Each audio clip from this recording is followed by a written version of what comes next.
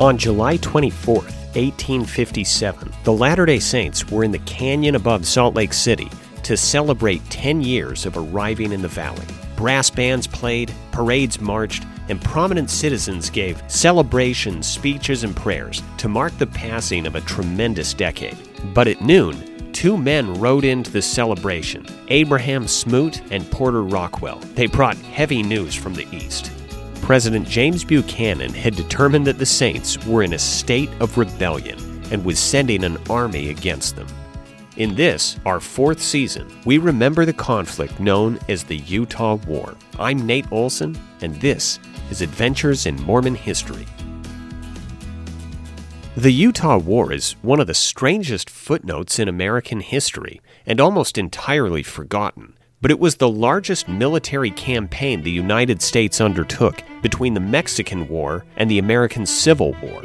It took a third of the entire U.S. Army and one dogged Marine and pitted them against the Latter-day Saint Nauvoo Legion, a force that, according to historian Bill McKinnon, was arguably the nation's largest and most experienced militia.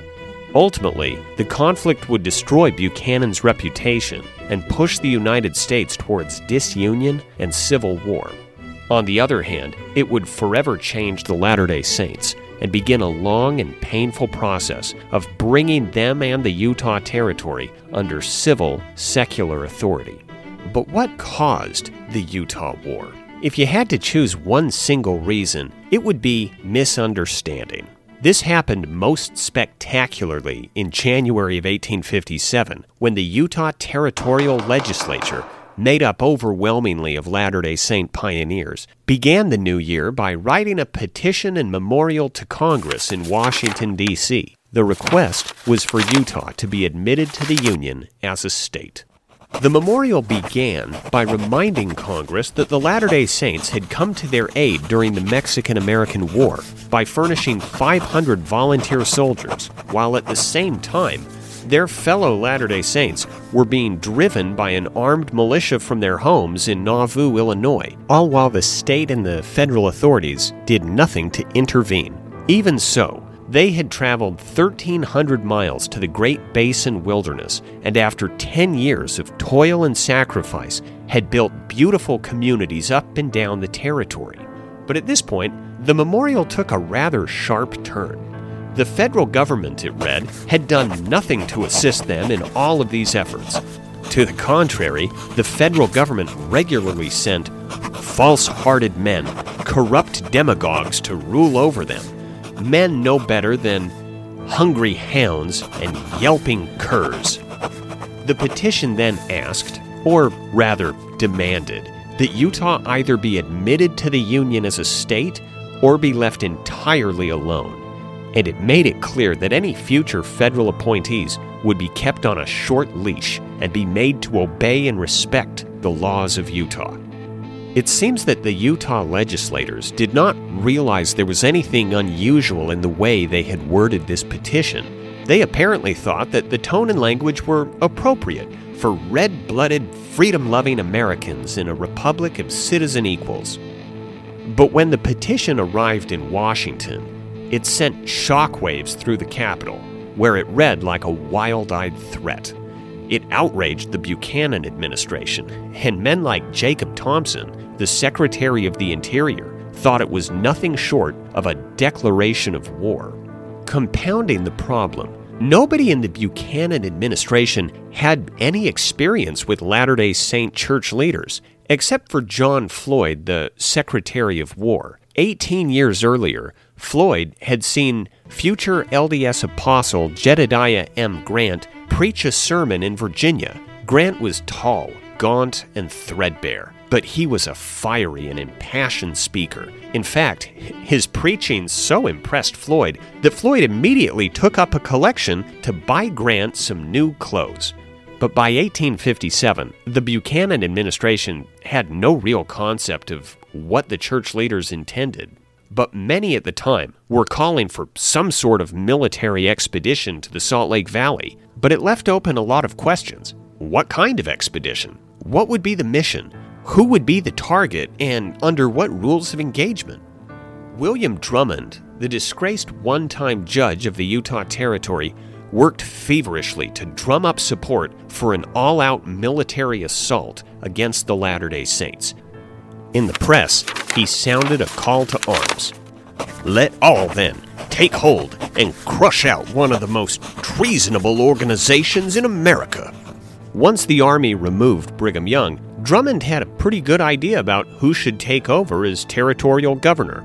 He gloated to a friend, "I have stirred up the waters of the Saints, and I shall keep up the war for all time to come.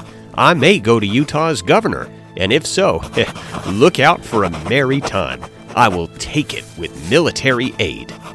In a similar vein, Robert Tyler, the son of former President John Tyler, wrote to Buchanan and also supported a large-scale assault against the Latter-day Saints, but for a different reason. Using the Army in an anti-Mormon crusade, he argued, could pull public attention away from the slavery conflict in Kansas. This would improve relationships between the northern and southern states by giving them a common enemy to fight. But a crusade against the Latter-day Saints would take thousands of troops. The Nauvoo Legion, the Utah Territorial Militia, had somewhere between 4,000 and 5,000 soldiers. Not only that, but the occasional campaigns against native tribes had given them hard-won experience fighting in the mountains and deserts of Utah. General Winfield Scott, the Army's chief of staff, thought that an Army campaign against the Latter-day Saints would need at least 4,000 soldiers. But Scott grumbled at the ill-conceived campaign. He would later write that the real reason for the campaign, from his perspective, far from being a righteous crusade, was simply so that the administration could dole out lucrative government contracts and kickbacks to open what he called a wide field for fraud and speculation. Yet others in the administration thought that a crusade was not necessary, only a show of force. Jeremiah Black, the Attorney General, thought that a regiment of 1,000 soldiers would do the job. In his view, all that was needed was to show the Mormons that the government was willing and able to enforce federal law. But without answering any of these questions or making clear what the purpose of the expedition was, Buchanan directed that an army of 2,500 soldiers march to the Salt Lake Valley. And on May 28, 1857, General Scott gave the order to advance an army of 2,500 men to Utah, under the command of William Shelby Harney. His orders: escort Alfred Cummings, the new governor of Utah, to the Salt Lake Valley. His rules of engagement: not to attack any body of citizens whatever, except in sheer self-defense. Now, these strict rules of engagement made it obvious that the Army was not supposed to attack the Latter-day Saints as enemy combatants. But these orders and these rules were not made public. And if Buchanan wanted the Latter-day Saints to understand that the Army was not coming to kill them, he probably could not have chosen a worse commander than William Shelby Harney. And in our next episode, we'll describe how the Latter-day Saints reacted on learning that Squaw Killer Harney was on his way. Thank you for joining us in our new season of Adventures in Mormon History. For the material and sources in this season, we owe a special thanks to Utah War historian Bill McKinnon.